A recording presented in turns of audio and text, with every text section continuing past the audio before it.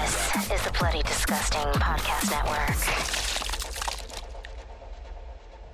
Welcome to Nightlight, a horror movie podcast. I'm one of your hosts, Prince, also known as Head Knight. Alongside me, we got Freddie. Call me Mr. Funny Shoes. Mr. Funny Shoes. Always keep that spoopy. Always and forever. Also known as Nighty Night. David's not feeling well. And David also had a family happening. So David's away for a little bit. We love you, David. We definitely love you. Thank you so much for giving us a heads up. But we're still a group of knights with lots of love for film and a passion for horror. This is a podcast that takes a different horror film to break down, discuss the ultimate question. Why horror? So hit the lights, sit back, and let the darkness envelope you. You can support the show over at patreon.com/goodnightlife. That's not with a wood. Okay. By pledging on Patreon, you have access to the show ad-free and as early as Monday with a post show. If you don't have any bucks to toss, don't worry. An episode is released every Friday on most podcast services around the world. Now, before we even conclude our month here, because this has been a great month. First and It really foremost. has been. It's been weird. I mean, by the way, for those who don't know, if you're just listening for the first time, this is our Animals Attacks Month, also known as Damn Nature, You Scary. So this is... And damn straight, you scary. It is scary. It is very scary. I feel like the movie we're going to talk about could be almost alien-esque, but at the same time, not really. Right. It's totally oh shit, we fucked up as it humans. plays a little homage to a lot of stuff. It does. Oh, that's cool. It does. I like it. But with that said, we got a special shout out to our patrons, also known as our Ghoulish Knights. We want to give a huge shout out to Rachel, or Rochelle. Please excuse me if I say your name incorrectly, and please feel free to correct me. Alexis, Johnny, Layla, Dylan, Eric, Kelly, Brenna, Daniel, T with Rain, David.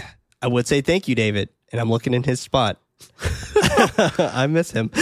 Carrie, Stu, Brandon, Anna, Stephanie, Calvin, the Silent Knight himself, whose voice you'll probably hear later if you sign up to our patreon.com/goodnightlife. So, Andrew, Scary Stuff Podcast, Samantha, Patrick, Willow, Taylor, Jessica, Sandy, Jarrett, Petra, Jasmine, Chantel, Rio, Mark, Jesse, Joe, Kaylee, Rob, Eric, Day, Freddie, thank you, Freddie. Hey. My grandma Yvonne and my mom Lola, thank you all so much for keeping the lights on inside the studio. Seriously, we could not thank you all enough for keeping the lights on over here in our little lair. So thank you all for supporting the show from the bottom of our hearts. We truly, truly cannot thank you enough. Now, I want you all to stick around to the very end of this episode. And by the end of this episode, I mean at the end of the credits, because we are going to talk a little bit about the future of what's going to be happening with the show a little bit and with our Patreon as well. So stick around for that. Or if you want to just skip to it, I guess you have the power to do that too. I can't control your podcast services. Nope. But anyway, in this month, we are going to be, or to conclude this month, we're going to be talking about Guillermo del Toro's Mimic. First and foremost, Freddie, thoughts? Yes, Mimic, Guillermo del Toro. We did a Guillermo del Toro movie before that I have not really seen because of the podcast. I got to see it called Devil's Backbone. That's right. And now I got to see another movie that I had no idea Guillermo del Toro did or ever heard of, this movie called Mimic. I want to say this might be his first American-made movie. Probably. I want to say it is. And goddamn. So yeah, this movie Mimic, I've never heard of it. I've heard you mention it. Never heard of this? Yeah, but I've only heard it through you a few times in passing. I'm very proud of course. of myself. I'll stop. Yeah. And I feel like this movie, especially for this month, it definitely fits the category. But this is a very me movie. I like this movie very fucking much. Really? There's a lot of good things in this movie where I think it does so well, and it just like shows me, it's like, damn, this movie is 1997, and it looks gorgeous to look at. The shots are amazing, and it just shows how true Guillermo del Toro is as a master class in directing, and how he puts the camera angle and how like big the sets are, and the music and the score and the creature design. Absolutely. I was talking to the Silent Night before we were recording. We were talking about like this feels like a very big movie, grand scale. Yeah. And I have to agree with that. It's like this looks like a very big budget. Wait till you hear the budget. Yeah, I'm sure it's probably not that big. I mean, We'll see. We'll talk about it. We'll talk about it. But yeah, no, I loved all of it. I don't agree with a lot of the character decisions, I would say. And there's some stuff in the story where I'm like, oh, cool, that's a really cool scene, but it doesn't become relevant at all in the movie. They could easily take that out. Yeah. And now I know that there's two different versions of the film too. There's the regular cut, and then there's also the director's cut. Right. So Which I don't know that the differences directly are. Right. But I'm going to look them up while you're still talking. Yeah, but I have to say, like, Guillermo del Toro is amazing at what he does. He's a really good storyteller, but at the same time, his exposition for the film is always the use of the camera, the panning shots, the tracking shots, the low angles. And like I said, the grand scale of all of his set designs look gorgeous to look at. And it just feels very realistic. And I was so happy to watch this movie with my friend, where we're just going back and forth. Like, oh, they're not going to go there. And they went there with some of the scenes. I'm like, oh, dude, that's crazy. Like, this movie is brutal. And at the same time, it's like, you can't look away. Like, you're impressed by what you're seeing, which is pretty awesome. I agree. I did find the differences here. One of the differences being that in the theatrical version, it starts with the Dimension Films logo versus the director's cut starting with Miramax logo. Interesting. Okay, so the director's cut has the Miramax. Yeah. Did not say the director's version. Isn't Dimensions Miramax? Maybe before they changed, maybe? I think they're the same, right? Because like Same. I know Scream did Dimension, I think, in the beginning, and now it's Miramax. I don't know, whatever. But yeah, that's cool. That's cool, I guess. But interesting. This is something we could probably save at the end of the show, and maybe even for the post show, even. Because I think that would be really fun to talk about. Definitely. You know, I love this movie. Me too. I very much love this movie. I think this is a film that really holds up quite a bit. Yes. Even There's though like the maybe one or two CG is scenes. just like bleh, but like at the same time, like there's a lot of shit going on in here that I'm just like, this movie's just a lot of fun. Yes. And the fact that we get a fucking bug eating a kid. Come on. Like, like dark, come on. yeah. Like, it's like, but that's the thing, like it's dark and it's unheard of, especially a film that comes out in 1997. Like, you don't see kids die on screen. Right. So that was the first, like, when we talk about it, we'll talk about that scene. But it's like, that was the first bet me and my friend were having. I said, yeah, they're going to go there. It's like, nah, they're not going to go there. And then they went there. It's like, hell yeah, I win. It's like, I don't know if that's winning is a good thing. It's not a sick mind. That's like, oh yeah, he's going to go there. Hey man, you didn't write the story. But no, I definitely agree that like this movie has its points where it definitely goes there. Yeah, it was cool to see young Josh Brolin there too. Yeah, man. Whose character is Josh, which is I know. I was like, how original. But let's dive up into this, Joe, because like I feel like we got a lot of ground to cover with Mimic. Mimic, directed by Guillermo del Toro, released August 22nd, 1997, 2 days after my daughter's birthday, not year, obviously. Runtime of 1 hour and 45 minutes with a budget of $30 million. Yeah, it's not bad. And a box office of $25.5 million. No! However, they made 2 sequels. They did. There's a trilogy. They believed in it. Which, because of this movie, I want to see the sequels. Oh, they're not good, but go for it. A rating of 64% on Rotten Tomatoes. Surprised by that, too. Are you? Yeah. What would you say this rating deserves then? You feel like this is underrated? If I were to give it I think it would be on the high end. I think it would be like maybe like in the 85%. And I say that truthfully as like someone who loves film and have like the background of like knowing what goes into it and the shots. Sure. I think this is a very beautiful looking film. I think it's well crafted. I think it's well executed. Like I said, maybe the story itself kind of falls flat. I think that's where I downplay it a bit. I think the story ultimately is where it's not as strong as all of the shots and things you're describing. Right. It's the beauty before like the actual product itself. Right. Yeah. So I can understand it, but I was surprised it was that low. Interesting. I would say like realistically, maybe in the high 70s. That's what I was thinking. I was thinking high 70s for sure is around where I would kind of place it because the story is where I feel like it's a little lacking. Yes. In some but places. there's so much enjoyment. And of There course, is. There's a ton of there enjoyment. are some scenes in here I'm like, oh, we are definitely going to be talking about that. Oh, fuck Where it's yeah. like, I already know what it's scenes like, you're already talking about. I looked at my friends like, oh, Prince is going to say something really big on this part. Like, Yeah. and I was like, yeah, that's the trope. And if I don't say it, say it for me, Freddie, because you already know I'm going to say it. We open to the overhead of New York as we quick cut through carcasses of bugs and news reportings with our title shot. Once like right off the bat, I'm already loving this fucking opening sequence here. Sirens wail as a little girl is sobbing. A doctor named Peter Mann is explaining the history of Strickler's disease. It being diagnosed 2 years ago, and they aren't any better off now. Images of ribbons with children's names on them hang from a gate, fade to a child in a medical facility ran by a church. Peter, this is the weirdest fucking medical facility I've ever seen. So this is the thing. It's like, all right, story wise and realistic wise, it's like this is not really.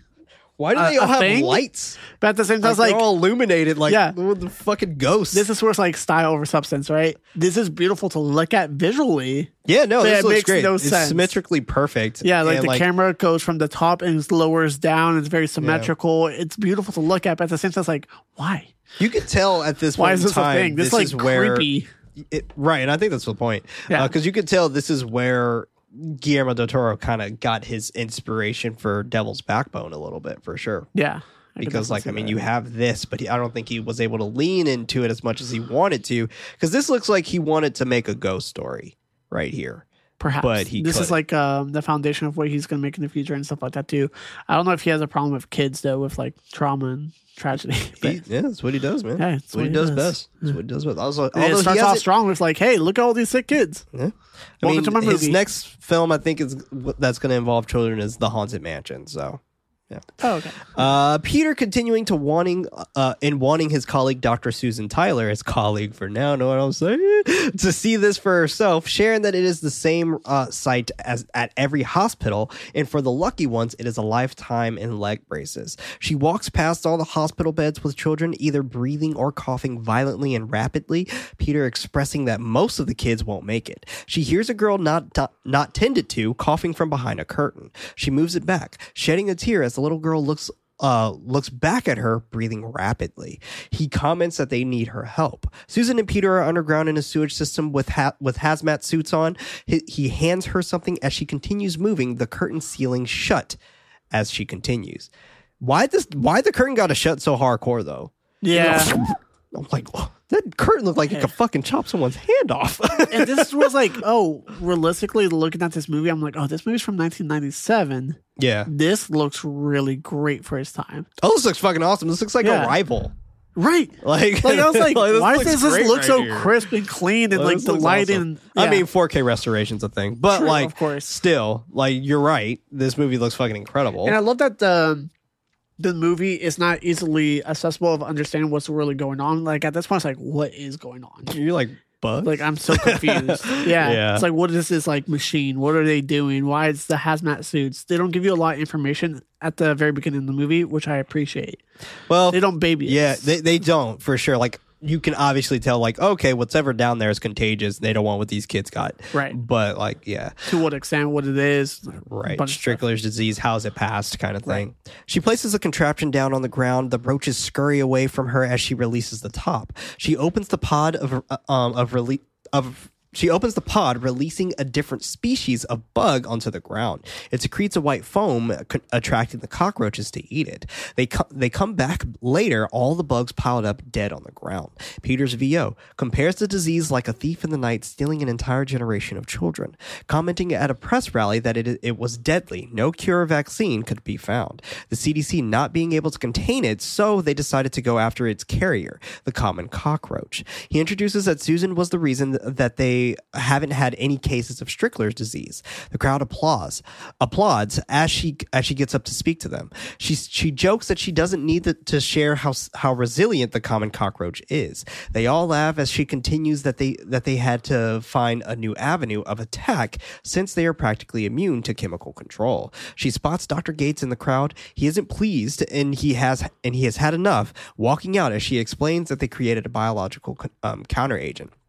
I was like, what the fuck is his problem in the beginning of this, right? Like, maybe he wanted to solve it himself, and he it's like, oh, this person well, came in and we stole the glory. explain it later, right? Exactly. Like that she released this new species out to the And world. that's what he has a problem with. Right. And he's just like, you don't know what this could have done, kind of thing. Right. Like, you were so reckless to give this thing such a large playground that you could have done way more harm than good. He's Jeff Goldblum in Jurassic Park. Yeah, exactly. You're playing God. A new species is wiped out. A new species to wipe out the roach population, calling it the Judas breed, and she shows it off inside of a jar. We move out to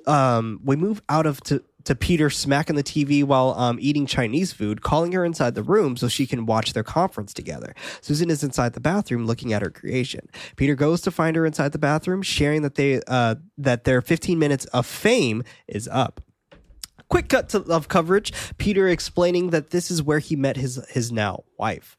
And at the beginning, I was like, how much time has passed here? Like, Jesus. But I guess we find out later it was 3 years, right? She sits on the corner of the tub in her gown. He kneels down, hugging her, asking if this is Catholic guilt thing. She explains that they don't know what impact is of what they actually did. He moves closer as she falls in the tub with the water inside, mentioning that there will be a lot of kids running around this summer because of her. He kisses her as he gets inside the tub with his clothes on, wanting a couple of kids of his own. They playfully joke with each other before making out. And I'm just like, dude, like, that's why I was just like, how much time has passed here? Because, like, what the fuck? Like, like, you, this seems like this is like the next day. Right. I mean, they're literally looking back at the footage of them just talking about right. it. Unless it was a recorded footage. I would and they're, assume like, it has to revisiting. been, right? Like, that'd been like they had their friend record. We don't or get some that shit. 3-year jump until like after the scene, right which after is very this. interesting. That's what I'm just. That had to been like a year.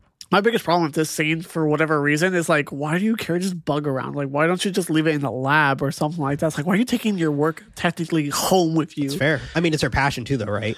Yeah. Like, what are bug people called? Bug people. You're like freaks, and I'm just kidding. No. People who study bugs? That's the proper term, right? People who study bugs. Insectology. Just kidding. It is an entomologist. An entomologist. So this is like her life, right? Right. Her passion. Like this is like when you are. I feel like a scientist. Like my brother-in-law is a scientist. He's a geologist. I wouldn't say he takes his work completely home, but he does have like rocks and shit just on his counter. And I'm just like, what's this rock? And he tells me what kind of rock it is. And so it's just like, I understand that like a lot of these folks do like they're passionate about it, so therefore they're going to bring it home. Like same thing like with us, right? Like, I mean, we're super passionate about horror, which is why we have a whole studio made of horror. But yeah, fair enough. Fade to 3 years later, a thunderstorm forcefully plays out. A preacher, Harry Ping, comes running out on top of the building, trying to escape a screeching creature chasing him. Shout out to fucking naming every single character in this movie. I'm very happy about that. Because, like, some movies don't do that, and I'm coughing to the next film we're going to be covering next week. He closes the door behind him, locking it. The creature pounds on the door, causing him to run on the edge of the building. While holding his arm, he notices a scaffold. Resistant to jump, but the creature bursts through the door. He jumps down, the scaffold breaking as he tries his best to hold on. Excuse me. The creature looks down at him. He loses his grip, falling down to the ground, screaming as his head connects to a paint can. Fucking looks amazing. This looks great. It does. A little boy named Chewie across the alley is humming and rocking with his toy. He looks out of the window, able to identify Harry's shoes, even down to him wearing a size 7.5. The creature steps over the preacher, clicking as it drags him away. Chewie copying the clicking noises with a pair of spoons. The creature drags him underground, pulling and pulling until his body smashes through the hole. Chewie stops playing the spoons, playing with something else, repeating, quote, funny shoes, end quote. This is fucking great, man. It's a very intense scene too, because this is our real introduction to what our threat is. Yeah. And it's like you said, it's like beautifully well done and beautifully shot. It's also Especially brutal. with like the white paint too. It takes the severity a little bit out of it. It's like, oh, it's not super bloody, but at the same time you understand it. You understand the impact that fucking dude's head hitting this goddamn paint can was. And I was like, at this point, I was like, I'm really confused because I try to go to this movie completely blind. I've only seen just the poster at this point. So knowing this information, I was like, oh, is this a slasher? Like maybe it's an alien movie, but I was like, oh, it's a creature movie because that's why we're doing this month. So I like at this point, I had no idea what it was. Right. Yeah. So it's still cool because there's still a lot to explore with the story. Yeah. And even when you see what it is, you're still just like, wait, what the fuck is that? Like, like, what's going on? Next day, it is a crime scene where we have our pistachio-eating CDC worker, Josh, on the case. Josh over here looking like a straight detective. And you're just like, nah, we're for the CDC. Peter comes through waving his CDC badge around to get through the crowd. Josh greets him, Peter forcing him to tuck in his shirt while he gives Peter the rundown. Such an old school way of thinking, right? He asks Josh if he's sure that this is yellow fever. He agrees. Going over to the two cops that found the scaffold, the paint, and they looked inside the cellar window. Peter bends down to take a look inside the cellar, but he doesn't see anything right away. A group of people run up to the window, banging on it, Josh expressing that he couldn't let them out until he got his okay. They head inside. Josh sharing that there are 36 people trapped inside with bacterial samples reading off the scale, but nothing airborne.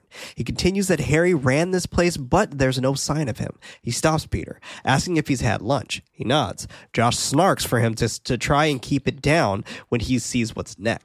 They move to the other room, someone pulling off a sample of shit from the ceiling. Literal shit from the ceiling. Josh jokes that this is what he loves about his job. Peter instructs him to board every single exit, not wanting it to spread since he can lead to the subways. They move overhead as the creature listens below. What a fascinating scene. It really is. It's one of those scenes where, like you said, like they act like detectives, but at the same time, it's like they kind of have to because it's something so severe as like, yeah, this can spread to more people. And that's the thing that they're going to fear. And I have to say, the practical effects of the shit looks really disgusting and it's very effective. And that looks like real shit. Oh my God. Like, I think there's something disturbing the fact that there's hanging shit. Why couldn't it just be on the ground? Later. It's a detail that like they decided to do as a team making this movie. It's like we should have it hanging. Why? We fucking read later that it was actually Guillermo del Toro doing a handstand. Cut to Susan going inside the Natural History Museum. She notices her friend Remy sitting on the bench sobbing. She picks up a Polaroid camera to take a picture of herself. Susan asks what's going on. Remy explains that she's commemorating her sad moments. They both chuckle. While they are walking upstairs, Remy is sharing the story about her date trying to drug her. Like, wow, she was super fucking nonchalant about that. And I'm just like, what the fuck? Like the 90s, dude. Yeah. Like, what the fuck? Like, they agree that the city is full of perverts and they don't know anybody anymore. Two kids, Ricky and Davis, stop them asking if Susan is the bug lady. You the bug lady? Yo, shout out to New York accents, my dude. Yeah. They mentioned that I think a New York accent, a strong New York accent, or an East Coast accent. My favorite accent of all fucking time. That's fair. My favorite. Like, I don't give a fuck if it's Boston. I don't give a fuck if it's New Jersey. I don't give a fuck if it's New York. It is the best. It is something so velvet about it to me. About that coffee and water, huh? Bro, I can't even do it. So like that's my best attempt. Sorry, guys. Every single time I see someone on fucking TikTok talking about the coffee on the corner, I went and get my bagels. I'm just like, yo, I'm gonna listen to this shit full through, and I have no idea what you're saying. Are you talking to me? Well, you must be talking to me. I was like, it's great. I'm walking here. Very, very huge fan of those accents. So I loved these kids. I fucking loved them. I thought they were amazing. They brought so much life to this movie. They mentioned that they're there to deal while pointing at his box of sealed cornflakes. Inside her office, she educates how to properly pick up a butterfly and moth. She pulls out another bug from her bag, quizzing him on what kind of bug it is. Ricky answers a swallowtail. That's correct. I was just like, a bug? I don't know. He wonders why she likes bugs so much. She shows him a cave full of termites, wanting to imagine that he's one of them. He thinks that it would suck to be one of them, having to eat furniture. She tells him not to judge them too quickly. She moves a camera around, pulling him over to the screen, showing him a soldier. I spelled shoulder. They wouldn't quit fighting no matter how injured they were.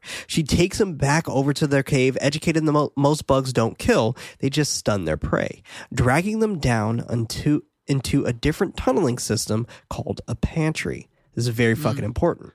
Absolutely. Ricky asks if they eat it alive. She agrees, pulling him down to the nest, the heart of the colony. He doesn't understand. Susan explains that if the entire colony would die if anything happens to this particular nest. He claims that he would just leave and start his own, but he wouldn't be able to do that, pointing out the king, him being the only fertile male out of the whole nest. She continues that this is beautifully balanced. Davis comes up behind her, asking if she wants to buy butterflies or not. He's like, "Hey, yo, lady, you want to buy some butterflies or not?" Hell yeah. She's like, "Yeah, fuck yeah, let me see the butterflies, my dude." It's like a drug deal. I love what he says too. He's like, "Whatever peels your banana, lady." Okay, so me and my friend were talking about that when we were watching this movie. We're like, we have to use that in real life. Whatever peels your banana, lady. Whatever peels your banana. That's fucking amazing. But this is a great part of this scene is where she's giving us like the ground rules of what's happening next and like what's going to happen with the whole entire movie. I love when movies do that, where like they set rules. Like, this is the rules of what's about to go down, and this is like exactly how we have to follow it. It's like, all right, cool. We know if you kill the king, they're all dead. Yeah, cool. We understand that now.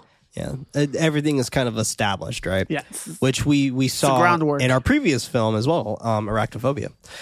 Remy pets a large ass cockroach as Susan grants them $5 for their fines. They aren't happy with that. Can't blame them. Like, lady, I was just picking some fucking bugs for you, and you're gonna give me $5 for this? Come on, man. You ain't picking bugs. I don't see you picking bugs. I'm gonna need 10. Like, Davis wanting to show her the weird bug, Ricky stopping him as he requires a $1 payment just to look inside. Remy whispers something to her as they explain that they got it off the subway. She offers them $10 for everything with some specimen jars, tweezers, and mounts. Davis says that they have a deal while Ricky pulls him aside, reminding him that they have the best thing inside. Davis expresses that the bug is almost dead anyway, so who cares? Ricky agrees, handing her over the box. Susan is gathering her new bugs. A gust of wind blows through the room. Remy and her try pulling the window down, but they are having a hard time doing so. The bug chirping and moving inside the box behind them. They are able to close the window, not noticing the creature staring down from below. Cut to Josh brings some coffee to Peter as he speaks with the captain of the police force. The captain arguing about him putting his officers on quarantine. Peter tries explaining how easy it is to spread. Chewie and Manny are walking through the alley so they can make dinner. He picks up a wire staring at someone. Manny tells him not to stare, it not being polite. Josh shares that he found buttons inside the turd. Ayo, what? I wonder where that came from. Peter doesn't understand as Josh jokes that they needed extra fiber. Back with Remy leaving for the night with her bike, startled by almost running into the creature who's cloaked like a person. And he looks fucking awesome. Looks really good. Yeah. He looks great, dude. He looks so good.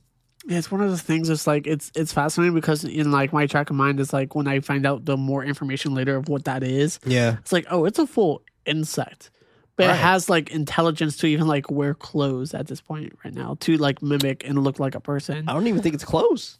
I think not clothes? no, I think it's supposed to be its wings Oh, it's wrapped like around covered- it. oh. Yeah, like a trench coat. Interesting. Yeah, go back, check that out. Because I think it's supposed to be its wings that are going to be like initially wrapped around as its body. Because when it opens So up, it it's like looks it's like no a coat. clothes that like fall off, but it looks like a coat. It's cool though. It's really really cool.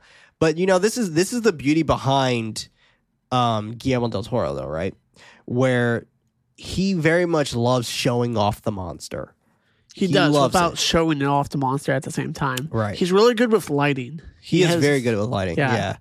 And we even see later, and we see this bug a lot in this movie, though. So like, we get a do. lot more guest appearances of this fucking thing. Yes. She laughs while apologizing, hopping on her bike and riding off while looking back. Meanwhile, Susan is still inside her lab, carefully opening the box, fishing out the bug. She's amazed at the creature, calling it a baby. She tries to go and touch it for some fucking reason. It bites and latches onto her. She pries it off her hand and stabs it with a mounting pin out of anger. About to check her hand, she notices that that it is secreting the same thing that her bug creation did. The creature continues watching from outside in the shadows. Susan grabs one of her recordings about the Judas breed as she goes over the data. She fast forwards the tape until she finds the life expectancy of being 120 to 180 days. The bug is still moving and chirping as it's pinned down. The large creature is now standing right outside the window. She doesn't notice as she continues flipping through her papers. The creature opens the window, quietly going inside, looking over at the baby bug pinned down. Susan checks her new sample next to her saved one, them both matching up. She sighs as she holds her head down. The light bursts and glass breaks. She goes over to the area, noticing the window is now open and her specimen is gone. She grabs the tweezers, searching for it on the ground. Not able to find it, she hears something moving above her. She slowly crawls out from underneath the table, the creature on the ceiling watching above. It drops quietly down behind her, swiftly moving out of the room through the window. The creature walks back to its hole in the alley. Amazing. Great sequence.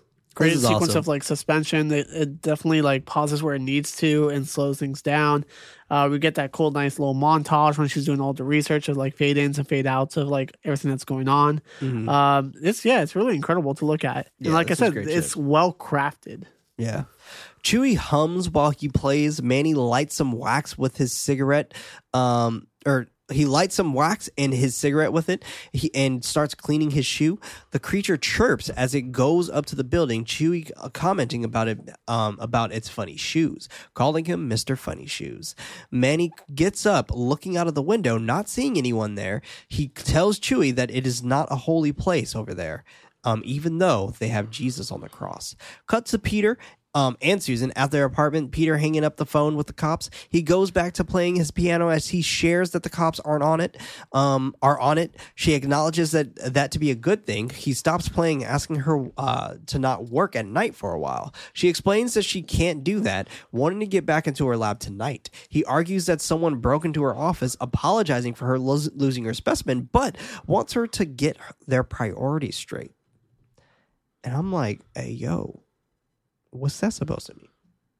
Like, you could work, but I can't? Okay. Right. He's kind of a fucking dick, dude.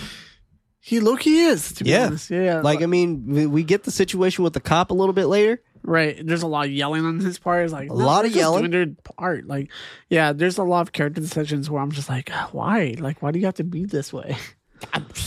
Bruh. Yeah. She rebuttals that this isn't just a specimen, sharing that she did a pH test and there are only 2 species that matches what she found. One being a leafcutter ant in the Amazon, and the other one was the one that she released 3 years ago. He stops playing around, he stops playing again, he should stop playing around, reminding her that she said that they only had a lifespan of 3 months. She explains that they were engineered to be sterile adults, not lasting past 1 generation. He agrees, asking what happened. She shares that the one she examined today was a baby, but she designed them to die, and now they're breeding. Well, shit. Yeah, that's pretty scary. Yeah, that's super scary. Like, you created this fucking thing, and now they're breeding. Like, this is literally why Homeboy was mad at you when you were giving your speech. Right, you're controlling something that you have no idea what it is. Yeah, you're controlling something you don't have control You're over. messing with nature. Right, exactly. You're trying nature to be play scary. God, right? Nature is scary as shit, especially when men make more nature, right? Yes. So, fucking scary. Or I should say people make more nature. But, what's up? It says 6 months? 3 months. Yeah. We're looking at the screen, and on the screen it says 6 months. But I wrote 3 months. Yeah. But whatever. A month span. They have a short lifespan. Yeah, that's they all have a that short matters, lifespan. right? Yeah. Yeah. But 120 days, is that 6 months? No. No, that's 3, Yeah. right? Is that Different cuts. maybe? I don't fucking know. Whatever. Or 120 days is 4 months? 4 months? 4 months? Either way, it's 6 months on the screen. They have a short lifespan. They have a and short they're supposed lifespan. to die early. They're supposed That's all to that die matters. in half a Yes. year. Inside the subway, Manny is shining shoes while Chewie is staring out. He calls out to Chewie for his bomb. He doesn't break his gaze. Manny grabs it, telling him to pay attention. Peter is standing at the end of the hall, waiting for Davis to break through the lock. He goes over to Davis, asking if this is where he found the bug. Davis agrees, but they change the lock. Susan and Remy are talking with Ricky, showing him an image of something. He hasn't shown him an image of something that he's probably has seen. He hasn't. Questioning what it is. Susan answers that it is an Otheca, explaining that it is an egg case, commenting that there's probably more weird bugs inside of it. He claims that he hasn't seen it and that he would throw up if he saw one. Peter gets the door open, paying both Davis and Ricky. Ricky wondering if there's money to be made off these eggs. Remy takes them away. Ricky wondering if they find more eggs, while will they get more money? I mean, that's a fair thought. They walk past Chewie as his father or grandfather. It was very hard to tell. While they are shining the police officer's shoes. I forgot to mention, this was my first time watching this too. Oh, I meant to mention that, yeah. What? I've heard of this movie before, but yeah, this was my first time watching this flick. Damn. Yeah. But yeah, I loved it too.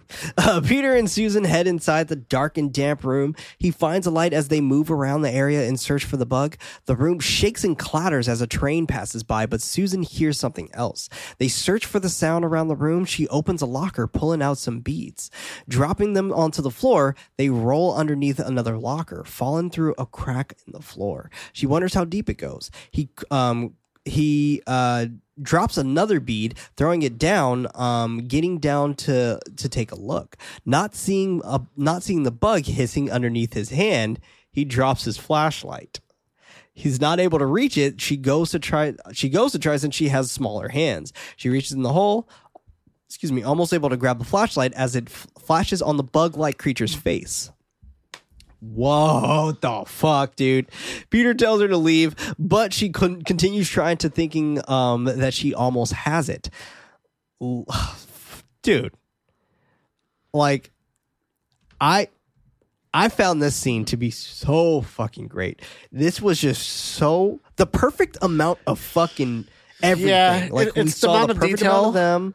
Like, it was great. It's the camera angle too, which is like you see her reaching out, almost Yeah, touching the dude. camera, but it's also touching, like about to touch, like This the actual fucking threat, thing. the light of the flashlight. There's a lot Jesus of Christ. elements in this one scene where it's like it's hard to pull off, and it's done so well where it creates that tension where it's like, cool, you're so close to something that's dangerous and you have no idea, and us as the viewer can see it. And Yeah, how this is close great. you are to actually getting attacked. Such a great amount of tension here. Yes. Such a great amount of tension.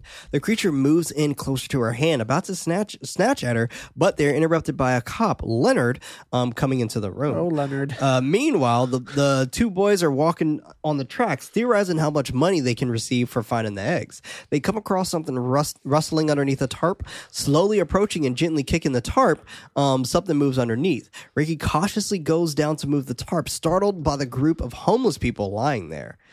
Like, bro called them fucking moles and skags. I'm just these kids dude. are out of pocket. Like, and I'm God surprised how they're damn. like nonchalant. It's like, all right, cool. You just pulled out a tarp and there's a bunch of people there. I was like, you should be like, all right, let's get out of here. Like, we're bothering people. Like, this is not like this is their home.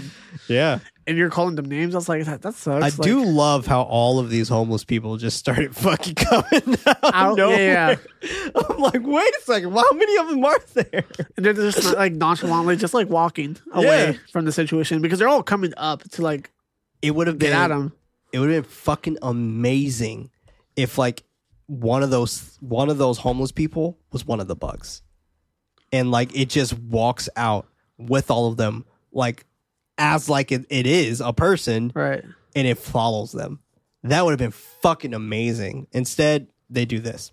The boys continue walking on the track as the homeless folk yell for them to get off the tracks. They follow the boys onto the track as they talk shit back to them. Peter tries to reason with the cop that they are on CDC business, but Leonard doesn't care, reiterating that the lockers are MTA business. Susan wants to pay for the lock that they broke off. He becomes irritated now that he's speaking with her, asking who is he talking to. Peter gets back into his face, claiming that he's talking to him. And I'm just like, bro, what the fuck is this? Like, you're talking to both of us, Leonard. How about Right. that? Peter? Like, what the fuck? Peter and Leonard? Like, the fuck? She frustratedly walks away, rightfully so, man. Oh, leaning on a pillar while tapping her foot, Chewie plays his spoons, mimicking her foot taps. She notices approaching him as he reveals what shoes she's wearing. Manny instructs him to finish his sandwich. Chewie sits down, repeating the sounds of people walking with his spoons. Knowing what shoes they're wearing. She greets him, looking over at Manny, expressing that Chewie's really good at this. He agrees, sharing that Chewie imitates anything while eating his sandwich. I love the fact that we get the whole imitation aspect of Chewie being the way he is. Right. And being able to imitate things and create things and things like that. He's like the juxtaposition of what the creature is. in a way. Absolutely. It's like the kind version of the evil. Or the human version, right? Yeah, exactly. Yeah. She wonders if he goes to school, but he doesn't. But Manny doesn't think Chewie needs school since he's special. She asks Chewie about what he is making. He shows her that he's making Mr. Funny Shoes, holding up his creation. That being the shape of her roach. Manny claims that he knows everything about shoes. Leonard walks away from Peter, telling him to come back with a permit, and they can maybe have a conversation. Peter grabs Susan so they can walk away. She comments that they have to get down there. He threatens that he'll give Leonard a special permit since he wants one so badly. I'm like, the way he was saying it, Yeah, it's like, I'll give him a special he's like, one. I'm gonna give him a special permit, all right? I'm just like, like, dude, you just came relax. back with a regular fucking permit, dude. Why are Like, you so heated? yeah, like chill the fuck out. He's a cop, you're not. Yeah, Like, he's literally doing his job. yeah, like you're dude, breaking like, in a right, place. you're breaking into shit. And like, what are you talking about? Cut back to R&D. That's our little homeboys walking deeper into the subway systems. Ricky steps on something slimy. Davis trailing the slime with his light, finding a huge sack of eggs. They move debris out of the way to get a better look at the egg. Ricky makes sure that it is the egg by looking back at the diorama. He pulls out his blade, tapping on the egg, claiming that he can hear the bugs inside. Davis tells him to cut it, knowing that Susan will give them at least $40 for this. He carefully starts cutting at the slimy exterior, hearing something chirping inside the darkness. Davis goes to see where the noise came from, Ricky going over to see what's going on. The creature stands in the darkness as he shines the light on the creature, growling as he holds a half-eaten dog. My God. Yeah, it's a very crazy imagery because it shows a lot, but also not everything. So you're still like in like suspense of like, what is this thing? I want to see it fully. Right. And it's so disturbing to look at. And I was talking to Silent Night earlier before we recorded too. It's like while watching this with my friend, we're like, are they going to go there? Are they going to kill kids? And I was like, I think they're going to go there. And he's like, no, they would not do that. And I was like, Fuck yeah, all they right, went there. let's take some bets. And I'm being sadistic on these like kids' lives. Like, oh yeah, they're for sure gonna go there. I mean, it's Guillermo del Toro, right? I Right. mean, like, he hasn't had the This is gonna sound so fucked up, but bear with me, y'all. He hasn't had to kill kids in a while. But Hey. Ricky repeats, "Oh shit! Oh shit! Oh shit!" as he moves backwards, falling over the barbed wire. He yells and screams that it has him as he tries getting out. Davis doesn't help him. Instead, this stupid ass kid points his light at another dead dog and gets snatched up by the large bug. Like, if you're not going to help your friend, run. Like, Right, if you're not going to help your friend, at least save yourself. This is where I was talking about, like, with like character decisions and like how it's like, all right, this is a really great scene, but at the same time, it's like, what kids are like this hardcore to like go into the subway and see all these like creepy things and be like, New Yorker oh, let's kids, continue, man. right? Yeah, these New Yorker kids go New Yorker hard. kids, bro. And I have to say, like the Hey barbed Arnold, wire did not have to PS118. be there, but he went there with that too. Like, Oh yeah, damn, it why? cut into this kid's leg. Yeah, Yeah, that was fucking awesome. I mean, it's crazy to think about all of this, right? Because like, you're right. This scene, it is a good scene, but it could have been better. And I think the reason why they showed the dead dog, it's the same dead dog, but I think they showed it to clarify that, like, oh, this bug is no longer there. It dropped the dog. Now it's in the air or whatever. But anyway, the creature growls and screams as it rips into the flesh, then starts working on Ricky. Once it's done, the creature returns back into its civilian-like form. Fuck yeah. Now, it's great to notice here that this moment, remember we hear earlier from Susan that she mentions that they like to keep their prey alive and drag them down. That didn't happen here. He straight up killed these fucking kids. It's a very defensive mechanism. It's like, you're about to like cut into my egg sac. Yes. I'm protecting my children. Absolutely. Walter Gates is walking with a crowd inside of a library hall as he lectures about an ant. Susan walks into the room. Her phone rings, catching Gary's attention. She answers it. Why? Like, first of all, you're being hella rude. Like, this dude's obviously teaching a class and you're over here answering a phone call. She answers the phone, and it's Peter sharing that he got the permits and they're going down first thing tomorrow. She sits down with Walter, him seeking clarification. She, like, that could have been a page. I know they got fucking pagers. It's the 90s. What's a pager? That could have been something he could have been like, I'm going to page this to her and just let her know, like, hey, we got the permit. Right. There you go. Did you just ask what a pager was? Yeah, as a joke. Oh, okay. I mean, I was going to explain it, but our demographic isn't really below the age of 18, so I don't think I have to explain it. She answers it. Peter shares... Oh, excuse me. She sits down with Walter, him seeking clarification as to why she hasn't taken a message from the sponsors. And we're back. Instead, he's seeking clarification if her little Frankenstein experiment has gotten the best of her.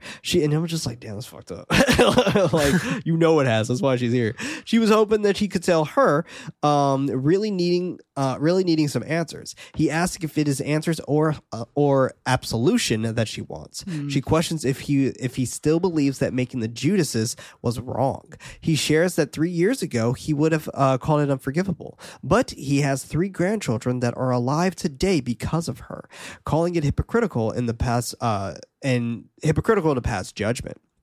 Damn, he had 3 grandkids in 3 years. Wow. Right?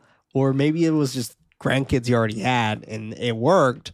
So therefore he was just like, oh, you saved my grandkid's life.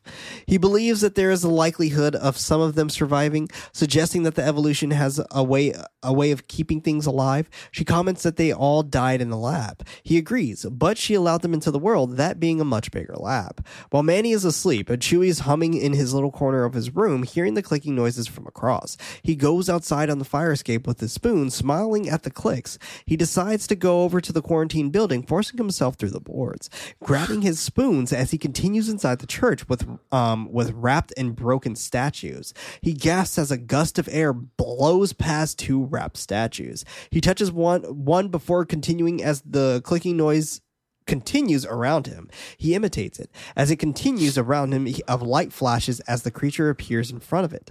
Chewie smiles as he comments about the funny shoes, noticing that there's another one behind him. They approach him as he continues copying the clicks. They spread their wings. Why do you terrifying? This is terrifying. But here's my question. Why is Chewie spared? What is it about him that it's the sense of communication with the spoons, I think. You think so? I think it's like close enough to like the clicks, and he's good at mimicking and imitating that he's actually communicating with them in a way. Right. Even though he's just repeating what they're saying, you don't think they're irritated with that? I think they have some sort of, for sure, intelligence, but I don't think it's like that intelligent that far. Yeah, it's like, all right, they're still like there's still bugs at the end of the day. Right. Because we see them get fooled with like the smell stuff and like the smearing of their own blood. It's like there's ways, like that's the thing. It's like there's rules against it too. It's like you have to make a very difficult threat, but you have to make them somewhat vulnerable as well. Or else it's like, damn, there is no hope. So the movie's like very dark and grim. But here it's like a little bit like, oh, there's opposition. We can like fight these things if we think about it. Right. But him as a character is very interesting in general. Like, if you kind of take him out of this movie, the movie doesn't change. I think that's where I had a little problem with it. I thought he was going to have a bigger role with his spoons in the finale or somewhere in the battle or something like that. Oh, like but he doesn't really do anything to stop them or some shit. Like, he just becomes he just becomes like a side quest for his guardian to go find him, and that's it. I think that's the reason why Chewie's alive. I think Chewie, the way I want to see it as Chewie was just bait. Chewie was bait to get more of these people to just come to them so they don't have to go hunt. It could be. Yeah, absolutely. So, but it's like, why is this kid like going to like the quarantine area? It's like, I don't know. There's a lot of like, why is this kid doing this? I mean, but at the same time, like for movie's sake, it creates suspense. It creates a really great scene, and I love that the statues were like covered with like paper because they look like bodies. Like it's a very like chilling scene. It is. It's great. So it's well executed. It's just like it makes no sense realistically. Right. Well, I mean, we also have to take in consideration that they're trying to perceive that Chewie is also on the spectrum.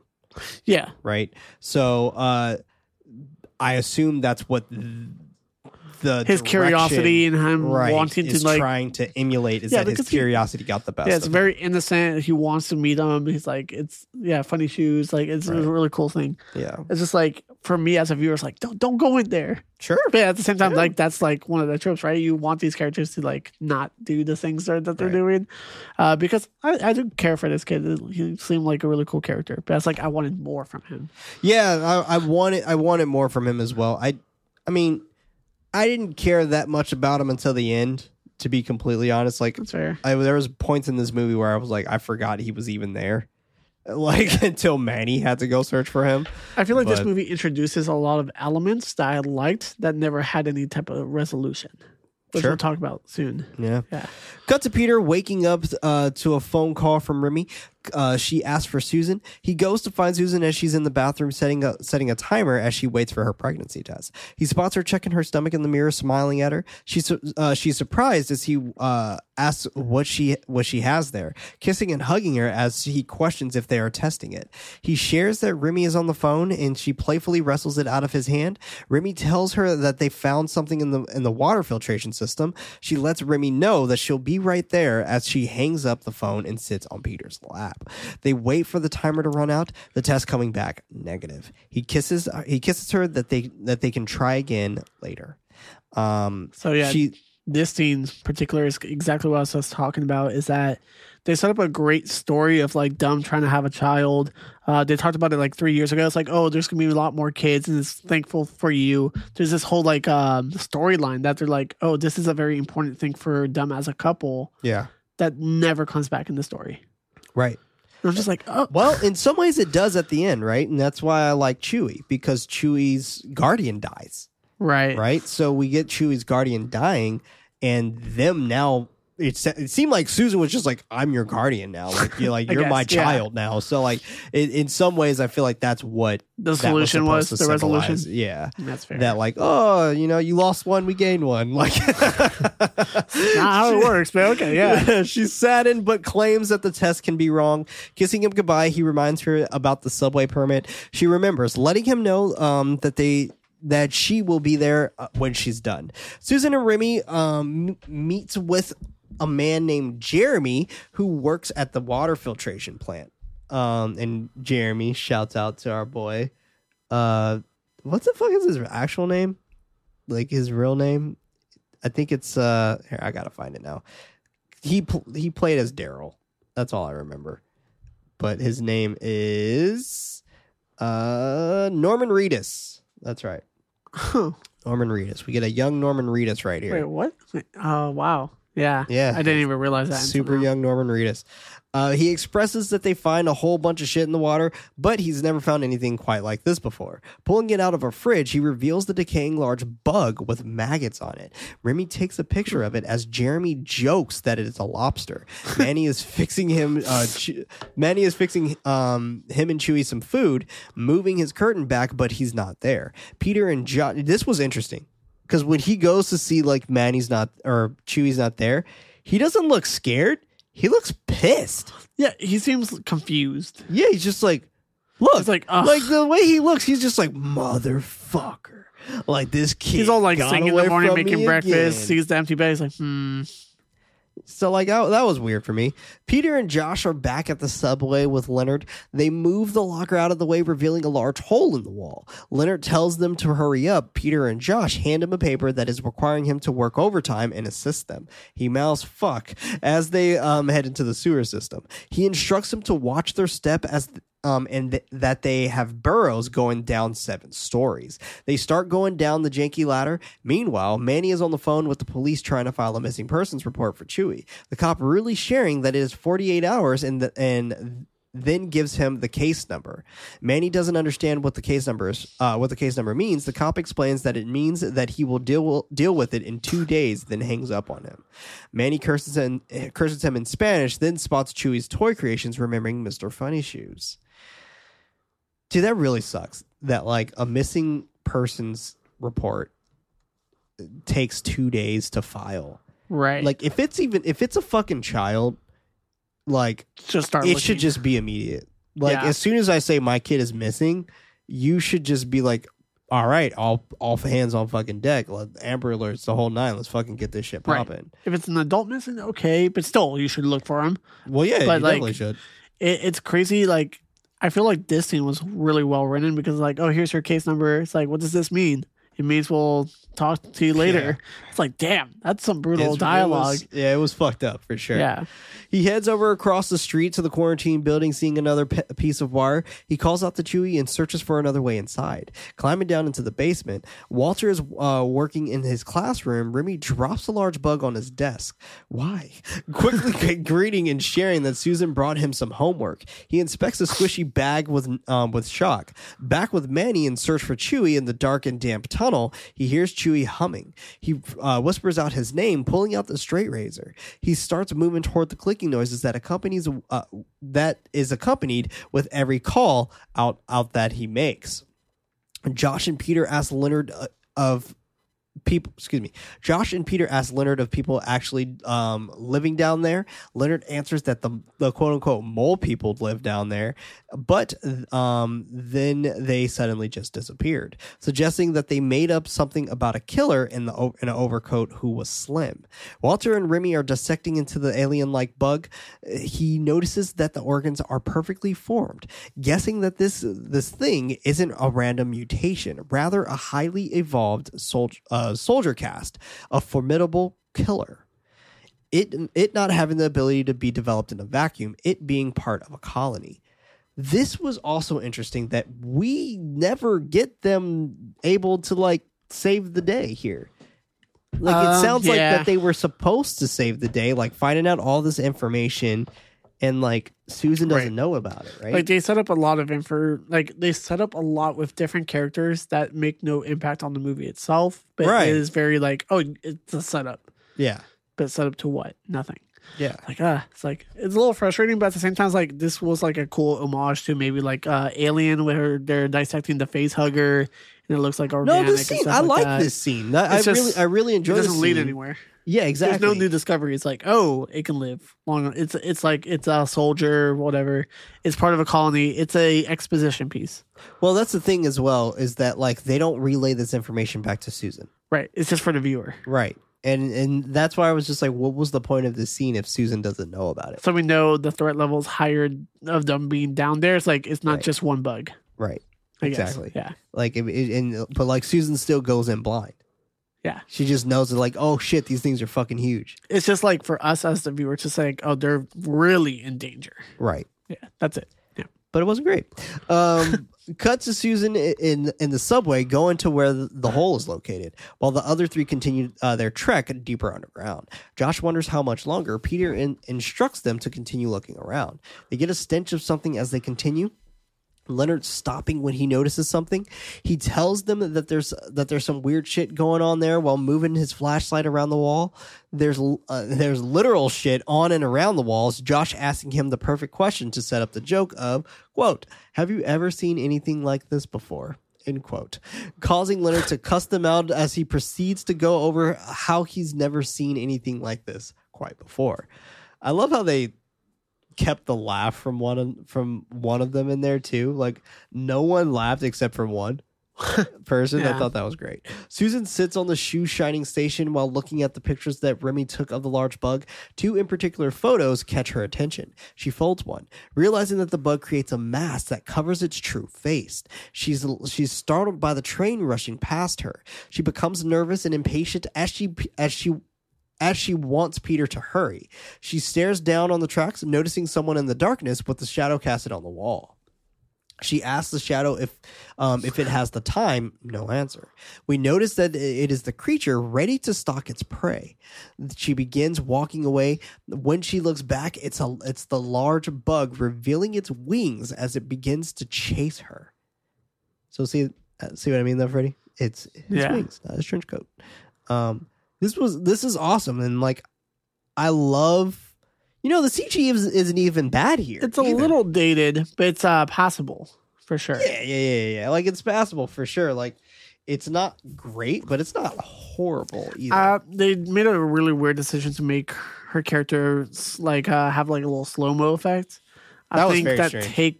takes me out of the movie a little Like bit. when she looks back and it's in slow Right. motion. Yeah, Which is like cool. It's a dramatic effect, but I feel like that's where it's like it doesn't. It wasn't it's- necessary. It wasn't necessary. Yeah, you didn't need her. Just have her start running. Yeah, That's fine. We didn't need all that shit. Yeah. But I also the sound effects of the wings. I didn't need that too. What was the sound effects? I don't It remember. does not sound good. No, I can't replicate. that's fair. That's fair. Yeah. She stares down. Oh wait, what? Shit, I Yeah, lost it my was- spot. She asks the shadow for the time. Yada, yada. She tries making a run for it, but it catches her, taking her into the tunnels. They collect samples of the poop, while Leonard excitedly shares that they're in the old armory station and that it's been closed for decades. I love how fucking Leonard is just like an enthusiast of subway trains and subway systems. Right. He's like, oh, I He's heard like, about oh, this. so fucking cool, man. I'm in the old armory and blah, blah, blah, blah, blah. I've never been this deep. I've only heard rumors. It's like, oh, And I wow, found it like a whole does manual. exist. Like, yeah, it's like El Dorado. It's for him. amazing. It's amazing. Peter sarcastically claims that they're covered they've covered everything, holding the log in his hand. Leonard believes that they've got whatever they need and for them to get out of there. A smaller bug crawls up the side, chirping at them. Leonard screams out, what the fuck is that? As he proceeds to step on the bug. Peter yells for him to stop, but it's too late. Leonard complaining about the size of it. Peter bends down, noticing that the ledge is creaking below them. It breaks, causing them both to fall down. Josh checks in only with Peter. He's like, Peter, you all right? He mentions that he's okay while checking on Leonard, who tells him to get off of him. Thinking that he's okay as well, Josh questions how to get them back up. Peter doesn't know, as Leonard comments that there isn't a way up while cracking his back. Peter tries climbing up the pillar. Leonard throws Josh something to give to the station manager so they can get someone down there to help them. Josh doesn't feel confident on finding his way back to the system alone. He takes out a pen, writing down the directions on his hand as Leonard irritatedly and quickly reads them out. I'll be like, bruh, slow the fuck down. Right. Because I don't know where to go. I don't know where to go here. It's funny because the dialogue and how you say it, and if you read the captions, it's funny. It's like you take a left and a right. Like he's like confirming. It's like right. Like you understand, but it's like you're giving me directions about going left and right and asking right. So it's like, oh damn, it's really funny because like you're not saying take a right, you're asking the question right. Like, oh, it's so funny to look at. And I love it. He's just like, just go back the same way we came. He's like, that's the fucking point. I was too busy grabbing shit. So like, literally. I don't remember the way I came. Yeah. Josh asks if he could just stay down there and help them get out. Peter instructs him to go and to toss the glow sticks down. He hurries out of there without tossing the glow, or it looks like he doesn't even toss them down. No, he just like walks away. It looks like he just walks away, but I guess he did toss them down. Cut to Susan, waking up on the ground with the clicking and growling noises surrounding her. You know, one thing that I very much enjoy, I enjoy our protagonist getting the fucking shit kicked out of them. True. I love that. I went into a dark mindset when I saw this scene because they made such an emphasis of like her wanting to be pregnant. Oh, and I saw that she was alive. Fucking Christ, Freddie. Right. So I was like, oh, are they going to pull like an alien move where oh my God, she's going to birth some like weird cockroach creature? And like, because the thing that got me, and I know this is a dark place to go to, but like, I was like, man, take us there. Knowing that there were sequels, I was like, how are they going to continue the story? So it's like, is the end scene of her just like dying and then like a creature comes out of her? Because I'm at this point, this movie gave me a lot of Alien vibes. So I was as curious as you were to watch them, so I watched them shortly after this. Yeah. So you watched them? I did. I watched because 2 and 3 are on HBO Max as well, so I watched both of them after this. Yeah. Don't spoil it. I'm gonna watch it. Yeah. I won't. Yeah. They don't continue this though. It's just more shit happens. She cautiously there's just, as you know, they don't fucking find them all. She cautiously looks around her surroundings as the insects are moving about in another area. She finds a pole that she can use as a weapon. She slowly makes her way over to it, trying to pry it out, holding back gags when she realizes the pole is stuck inside of a person. She yanks it out, continuing to move cautiously as she's now armed with the weapon. Startled by the train moving overhead, she sobs but continues trying her best to fight her way to survive. She goes to an open area where people are walking on the ground above, calling out from below for someone to help her. Well, her genius plan didn't work, and the bugs hear her instead and start making their way toward her. One emerges behind her. She strikes it with the pole and makes a run for it. The bug gets it removed, or removes it, I should say, and starts chasing after her. She makes it into a manhole, falling to the ground beneath. It moves along to another way. Meanwhile, Josh is still en route to find the exit. He hears something from behind a wall. He moves a door out of the way, showing off the egg sacs on the wall. He hears a hissing behind him. He shoots backward, but doesn't notice the creature hiding behind the waterfall. He continues trying to fit through another doorway, but he can't. Instead, he tries making I don't know what I was trying to say. He tries making a stool, I think is what I was trying to say, so he can reach a grate that is above him. Now, this is interesting because it's just like, obviously y'all didn't come this way. Right. So like, at this point, he's lost, so he's just trying to get out. Right. Yeah. So it's just like, what's going on? I do like the cool scene of like, he can see it, but it can't see him with the waterfall. So it shows like, oh, he just has to be really quiet and then he should be good. But he doesn't notice it, right? Or I'm pretty sure he does. Does he? Because he's not like moving frantic. No, but he's very quiet and he sneaks in too. Right. Because I think that thing notices him for sure. Because it's hard to tell. Yeah, he's looking at it for sure. Is he? Okay, yeah. So he's like very quiet and he kind of like sneaks in and he looks back to he like hides in there. Yeah. That's right. Clicking noises play behind him as he gets the grate open. He reaches for something that may possibly help him make it inside the room, but misses, falling back down to the ground, gaining the attention of another bug. He jumps up this time, getting a hold of the wire, and he tries pulling himself up, but it's too late because the bug slices his fucking body in half. My guy. I was surprised. My boy, This was Josh great. Brolin, died. This was awesome. I was like, oh, you definitely not a main character. But you were.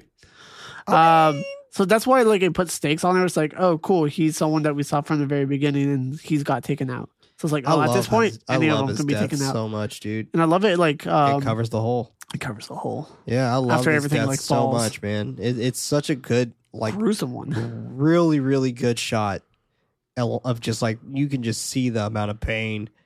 And the that blood is- coming out of his mouth. The blood coming Yeah. out of his mouth, him just fucking sliding in. It was great. This was great. I love it. The blood shooting up like Right. onto his jacket and shit. This was fucking awesome. What a great scene. Susan, on the other hand, decides it right to just wait. Manny, walking overhead and looking down inside the manhole, back with Leonard and Peter. Leonard singing as they search around the area. Leonard calls out that it is weird and that they haven't seen quote unquote track bunnies by now. Peter doesn't know what that is. He defines them as rats, and that they're usually around. Just call them fucking rats, dude. He throws some glow sticks inside of one of the trolleys while Peter grabs an old newspaper from 1945. He yells for Leonard to knock off the singing. Leonard irritatedly explains that he sings when he's nervous. Peter suggests that they rewire the wires to see if they can get the lights on. Leonard asks a legitimate question on how he's planning on rewiring the whole system. Peter argues that they need a memo of every time that they take a shit, not liking Leonard's attitude and outlook. Leonard grabs him, putting the fear of God into him as he tells him to be careful on how he speaks to people. And Peter was scared as fucking shit. And he was just like, look, man, I'm fucking tired of you, my dude. I will fuck you up. Like, Rightfully so. their attention is turned when they hear something clanking in the next area. He pulls out his gun, commenting that Josh wouldn't be coming from there. Manny runs into the room. Leonard asking him what the hell is he doing in there. Manny tells him to hurry so they can help Susan. They make it back to Susan, making a rope out of their belts to help her up. Leonard drops the glow stick, illuminating the bug that is flying up toward her. They all start yelling as they bring her up quicker, closing the hole and running off. The bug bursts through and continues chasing them. Leonard yells for them to get inside the car, shooting as he yells for them to push the door shut. They close it on the bug. He continues shooting at it. It rips it. It takes a rip and chunk out of his leg as it pries into the inside the car. It scurries underneath one of the seats. Leonard grabs a hammer, yelling for Peter's dumbass to take it. Peter shouts for him to wait a minute, but Leonard is adamant about killing this fucking thing. Susan cries that it isn't dead. Leonard understanding that and wanting to kill it, but Peter's being a fucking bitch. Like, Peter, take the goddamn hammer, my dude. It's crazy. He probably has one of the best weapons in movie history where it just never runs out of bullets, too. The hammer? The gun. Oh. Yeah, like he shoots this thing like at least 20 times. Like a million times. And then he's like, let's continue doing it. And he even says, like, I shot a half clip in this fucking thing. I'm like, no, usually 3, 4. What kind I'm like gun counting is how many this? shots. 5, 6, 7, 8, 9, 10, 11, 12.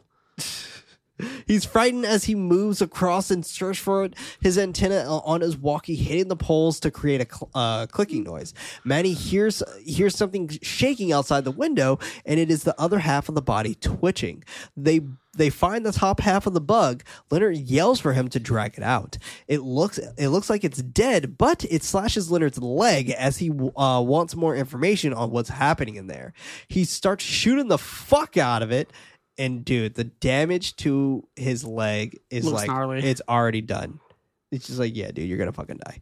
Manny finds one of the tracks to close the door. While Peter tries patching up his leg the best way he can, Manny moves the carcass of the bug, while Leonard yells that Josh isn't coming back, believing that the bugs are already got him.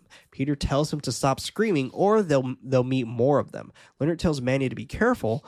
Manny comments that it's dead, but Leonard can't be too sure, since he's emptied out 2 clips into it. That's what he says. Susan asks for them to help her turn it over. She mentions to Peter that they have lungs. Leonard doesn't understand the big deal. Peter comments that the insects don't have lungs, that being what limits their size.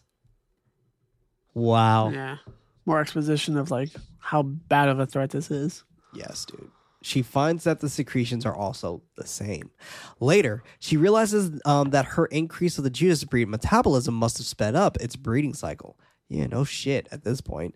Knowing that there have to be hundreds of generations by now.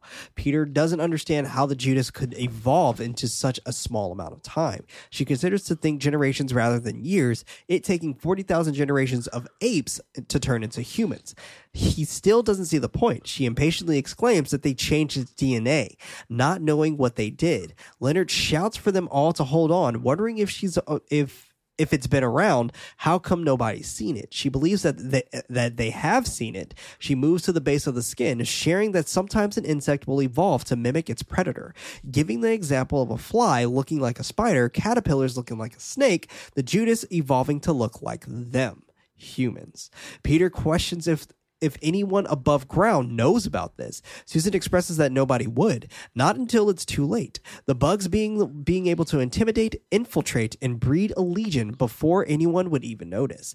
Manny doesn't know how she could do this, yelling as he pushes over a canister, arguing that she takes something and make it like a man, one who's not a man, mentioning that it took Chewie.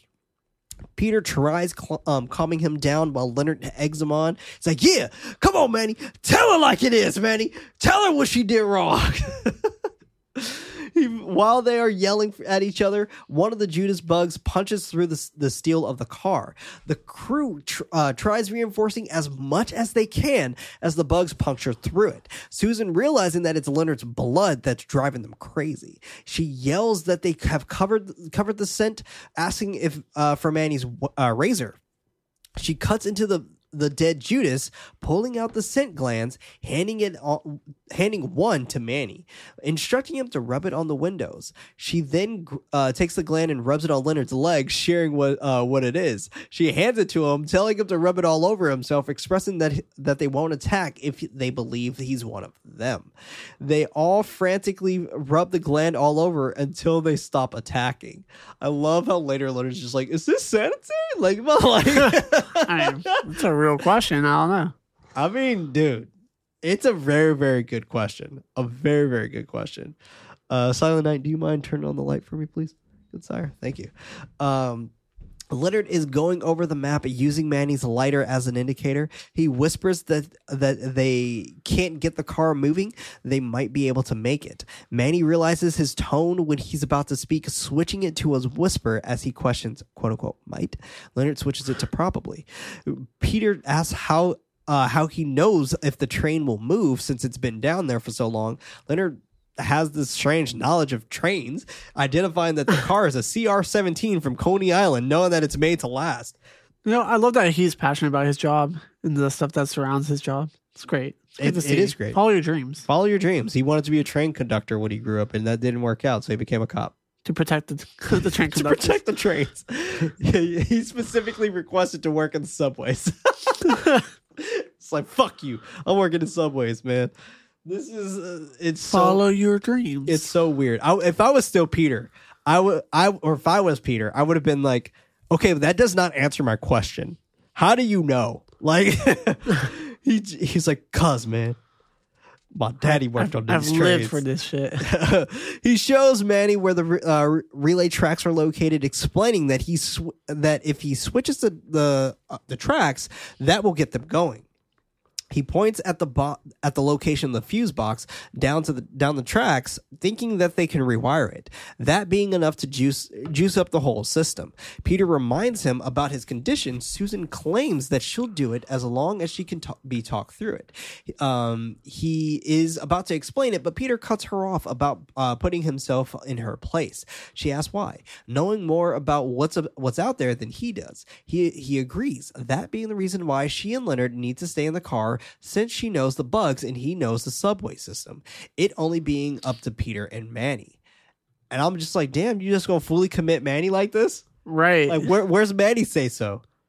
Manny's like, hell nah, what the fuck you do this shit by yourself. he comments that she needs to get back up so she can undo this. Meanwhile, Leonard is quiet about it, but as he continues bleeding out, Susan cuts off some more glands, handing one to Peter and putting some on Manny's neck. Peter is putting it on Leonard. He hands Peter a piece of paper, weakly explaining he'll find 2 wires, one green and one blue. Peter takes it, while Leonard doesn't believe that it can be sanitary, asking him to take it off. Peter tells him to leave it on. He's like, no, leave it on. It might not be sanitary, but leave it on.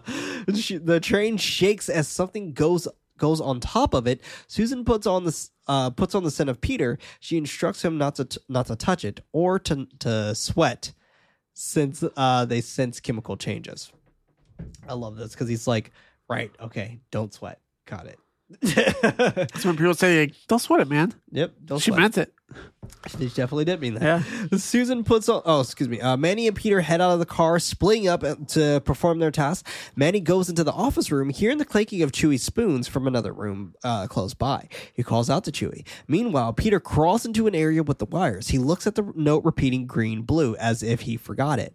He tries pulling the wires, but they are stuck. Trying to yank them close together, but there's a bug right next to him. It reveals its true face as it walks in front of him, while he holds his breath. This is what I mean, that like we get a lot of images of these creatures, of these insects, right? Yeah. Like they don't hold back on showing us them after they showed us inside the subway with full lighting and everything like that. Like we get a full blown imagery of what these creatures look like now at this point in time. And we spend a lot of time with them, which I like and I dislike at the same time. But hey, that's just me. The bug is out. He catches his breath as he reapplies the gland on his face. Because he's like, fuck, I'll sweat it. He lights the lighter to get back to trying for the wires. Cut back to Manny pulling out his razor when something crawls and clacks overhead. What the fuck do you think this razor's going to do? Right. So none of them asked to like take the What was gun. his job in this sequence? His job was to turn the fucking tracks. Oh, that's okay. Yeah. Okay. Like, so that was what he was supposed to do. Like even like watching it for the first time and like thinking about it now, it's like, oh, I forgot what he was supposed to be doing. Like, Yeah. why is this guy out here? Yeah. It's like he couldn't do like the turning of the tracks and the wiring. No. Too much. Too much for Manny. Yeah. Because obviously Manny has a one-track mind to find his son, which rightfully so. He shines the light on Chewie's face. He goes up to his son, letting him know that it is him. Back on the car, Leonard doesn't understand what's taking Manny so long. Susan asks if the subway tracks lead to the regular tunnels at Grand Central and Penn Station. They do. She knows that the bugs will use them to migrate out of the city. After that, they'll set up colonies anywhere they can. She knows that every specimen that they've seen has been female because a male is lighter and has no wings. If the colony is holding true to the Judas spawning pattern, the nest should only have one fertile male. Knowing that they can catch the male and kill him, then they wouldn't have the ability to breed, and the generation will die out. Manny works on getting Chewie on his out of his hiding spot. Chewie smiles as the bug clicks on down behind him, calling them friends. You mean to fucking tell me Manny couldn't hear this shit? Right. Like he's just like, come on, Chewie, come on here, Chewie, come on, please. And then all of a sudden he's just like, oh shit, You got me. It grabs Manny, pulling him into the air as they start ripping him into shreds in front of a now frightened Chewie. And Chewie's like, oh shit, they aren't friends after all. Poor Chewie. Bless Chewie's innocence. You know what I'm saying? Right. Friends. Because he's like, friends. You're like, oh shit, you're fucking killing my dad right now. What the fuck? Yeah, it's a very intense scene. The Terrifying scene's great. scene. Yeah. Scene's great. Leonard tries for the line, but it doesn't start. He exclaims that Manny must be in trouble. Susan shushes him. They hear Chewie breathing heavily. She squeezes the gland on herself to head outside. He tells her if the car starts, he'll meet her at the end of the platform. Peter uses that noggin by connecting his glasses as a conduit for the wires. It works. The power comes back on inside the abandoned station. Susan goes looking for Chewie, finding Manny's flashlight and his bloody rosary on the ground. She picks it up, mourning him, spotting Chewie moving about in the corner. He's scared as she approaches and reaches out for him, but he takes her hand. He comes to her. Peter comes out of the hole while Leonard gets the train moving. It catches onto something, causing something to hit Leonard's wound, releasing even more blood. Peter knocks on the window, sharing that he found a way out through a dumbwaiter. Leonard whispers for him to go away because he's bleeding.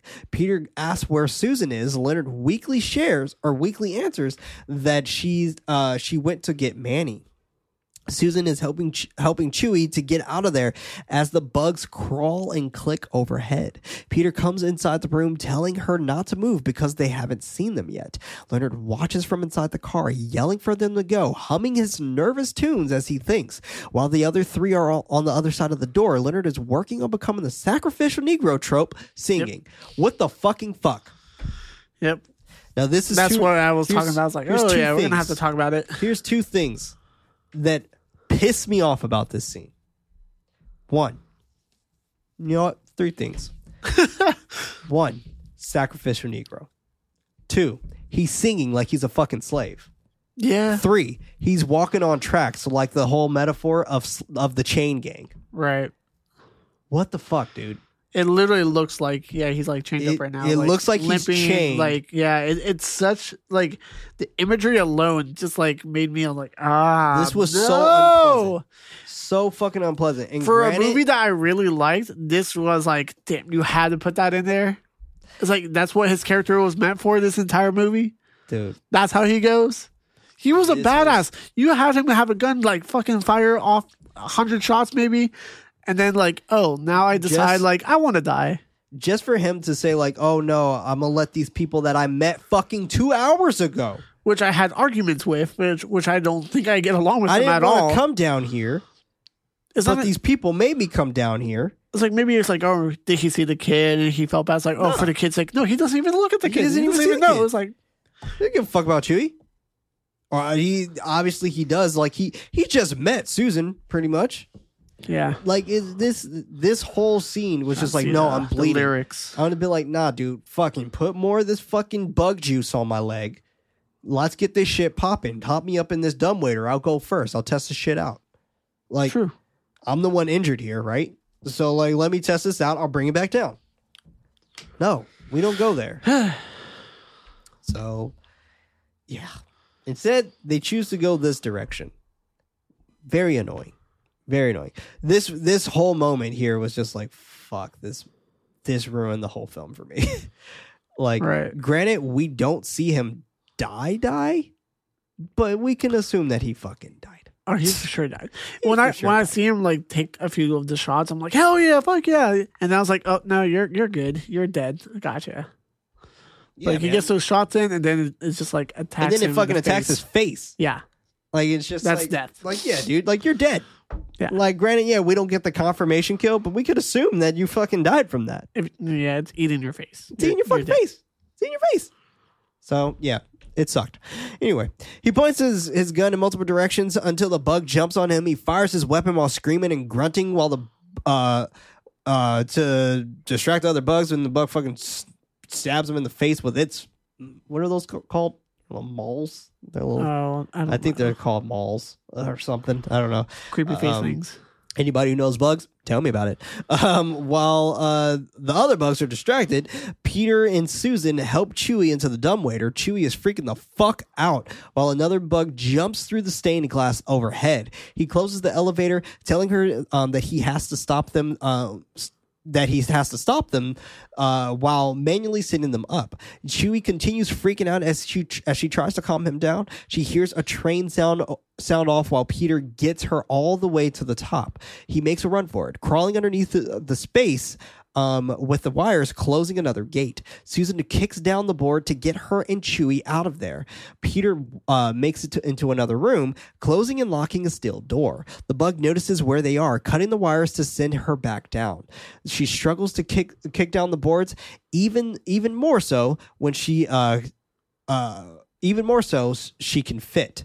She covers herself from falling down on the ground with a piece of wood.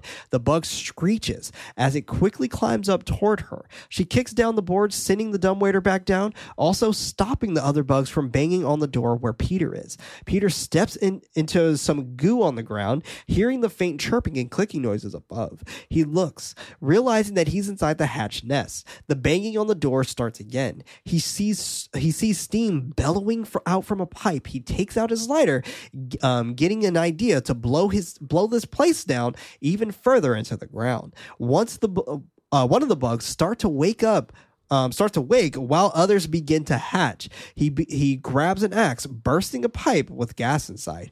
Releasing the trapped gas, he works on another pipe, but the bug tries forcing its way through the door. Peter tries lighting the lighter, but it won't light. The bug rushes inside, slashing and hitting him to the ground. He grabs the lighter below into some water, removing the grate. He grabs his axe. More bugs wake up and start making their way toward him. He hits the axe on the ground, creating a spark to ignite the room while he jumps into the water. I don't think that's how it works. Sure, why not? But we're gonna accept it. Now this was necessary slow motion. I would say. Sure, why not? I would say it was necessary. It looks good. For us to really get the sense that he's really striking that ground.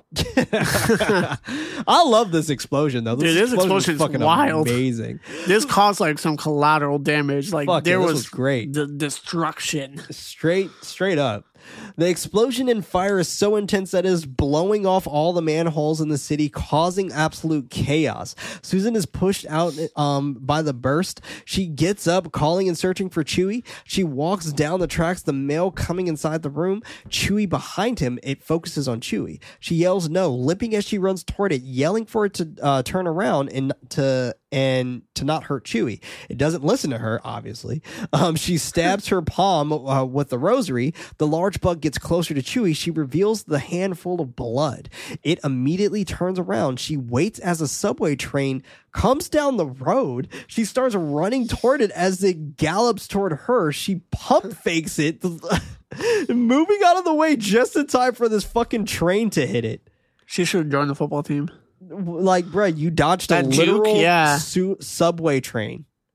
Eat fresh. It obliterates the bug. She waits a moment before walking back out, noticing that Chewie is okay. What if Chewie didn't move out of the way? I was about to say, I thought about the same thing. I was like, oh, okay, she did that. Well, what if Chewie was on the tracks too? It was just like, you just see him dead on the ground too. Like, oh my god, it's like that would have been dark as hell. That would have fucking sucked. Above ground, the firefighters work to put out the fires as police officers piled up to do cop shit. Susan and Chewie sit on a stretcher with their trope blankets as Walter comes up to them.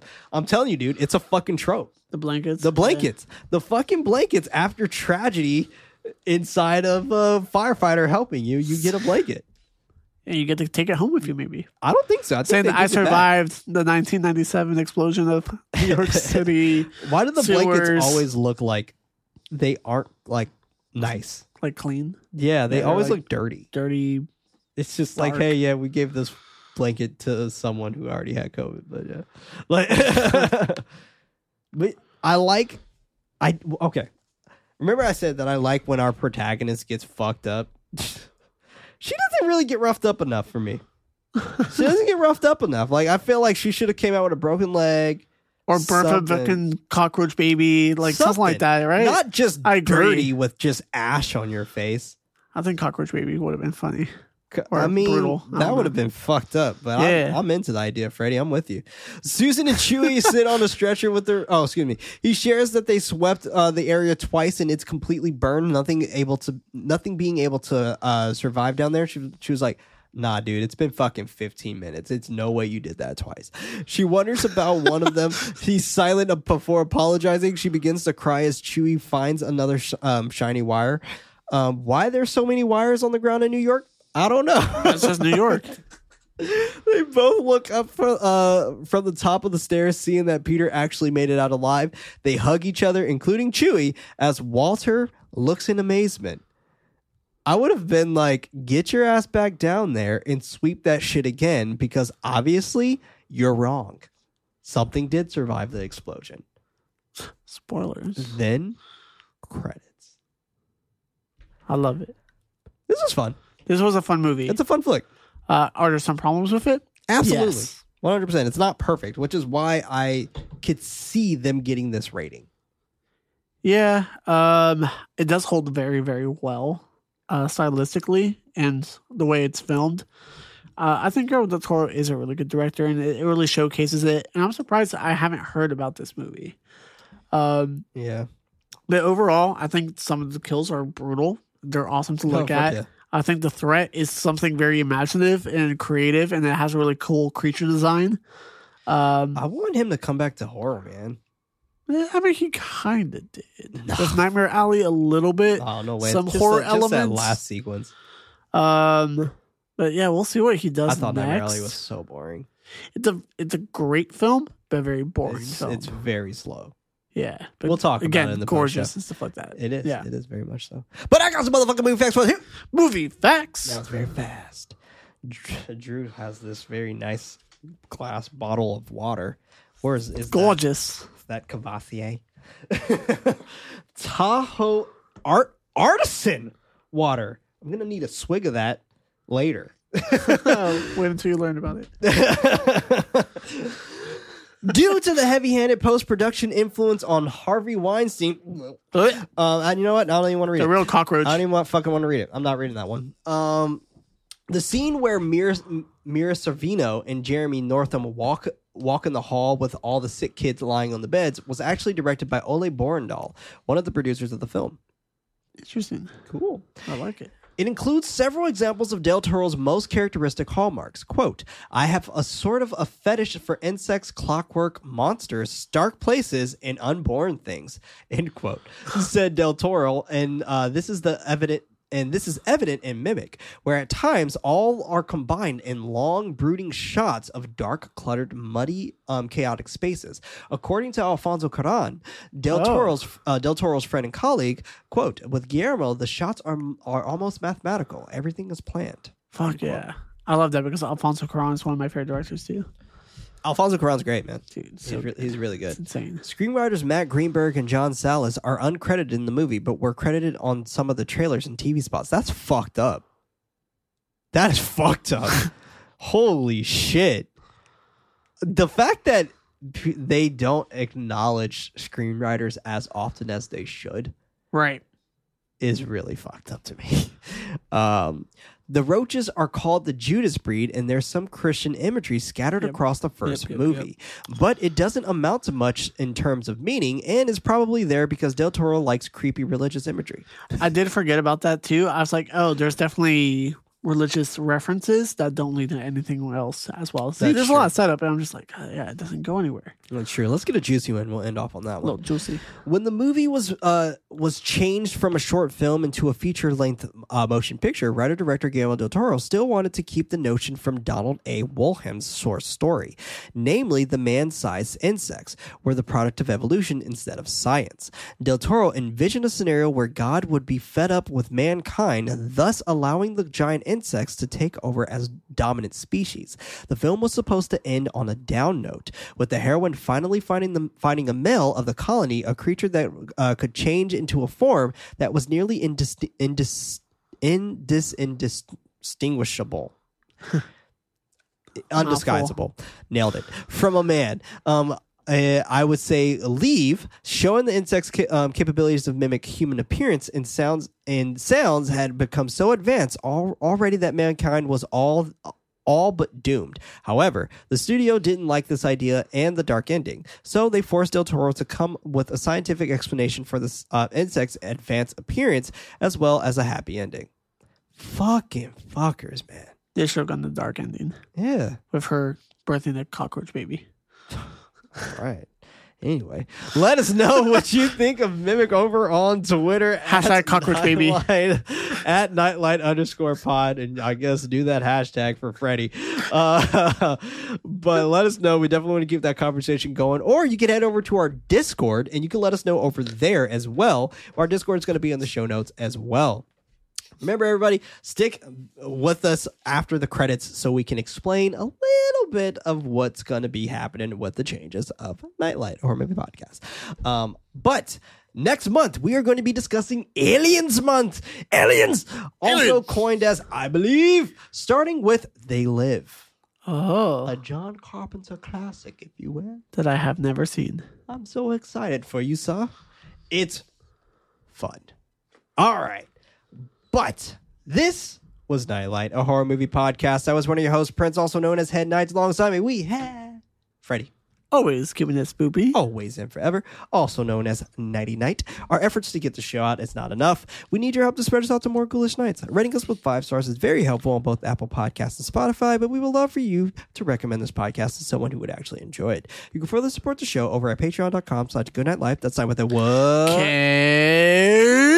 By pledging on Patreon, you have access to the show ad-free and as early as Monday with a post show. If you don't have any bucks to toss, don't worry. An episode is released every Friday on most podcast services around the world. And remember, everybody, don't forget your nightlight. And if you are still here, like as I promised, what we're going to go ahead and chat a little bit about here is some changes. I'm not going to spend too much time on this because I'm going to go into a little bit more details for the next month episode. But we're going to be doing some changes with Nightlight, a horror movie podcast. Nothing drastic with the show. The show is going to be the exact same show that you know and love. There's not going to be a change in schedule either. However, we are going to be changing things like our Patreon. We're going to add a brand new tier to our Patreon that's going to be a $10 tier, which is going to include some special extra additionals. One thing that is going to change is that our patrons shout out. Our patrons shout out is getting, as you can all know, very lengthy, which we are extremely thankful for. However, we're going to have to split that up a bit. So we are going to actually have shout outs be at a specific tier. With that being said, we continue to say thank you for the constant support, whether you're a patron or not. It doesn't necessarily matter. But thank you so much for just supporting the show in general, listening to it, sharing it with friends, sharing it with family, whatever, just having a good time with it and interacting with us on Twitter. We love that type of shit, and we really, really live for that kind of stuff. So thank you all so much for just being really cool people and just for fucking rocking with us for this amount of time. And lastly, one thing that I also want to share as well is that with this Patreon change, we're actually going to be changing the name or the link of our Patreon, I should say. It just makes so much more sense to have our Patreon be focused around just Nightlight and Nightlight only, especially with the changes of how Goodnight has transitioned over the year, where we have gotten rid of a show and we added another show that's a little bit on hiatus right now. But with that being said, we are going to actually kind of just make this Patreon only be for Nightlight, a horror movie podcast. Therefore, it's going to be patreon.com/nightlightpod starting next month. So with that being said, you're still able to kind of sign up for it and see it as what it is, but the name will change starting next month, July. And yeah, so those are going to be one of the main changes that are going to happen. On the next episode, we'll explain a lot more detail once we kind of have a bit more of a game plan of how we want to show all this stuff to you. Sweet. Thank you all so much.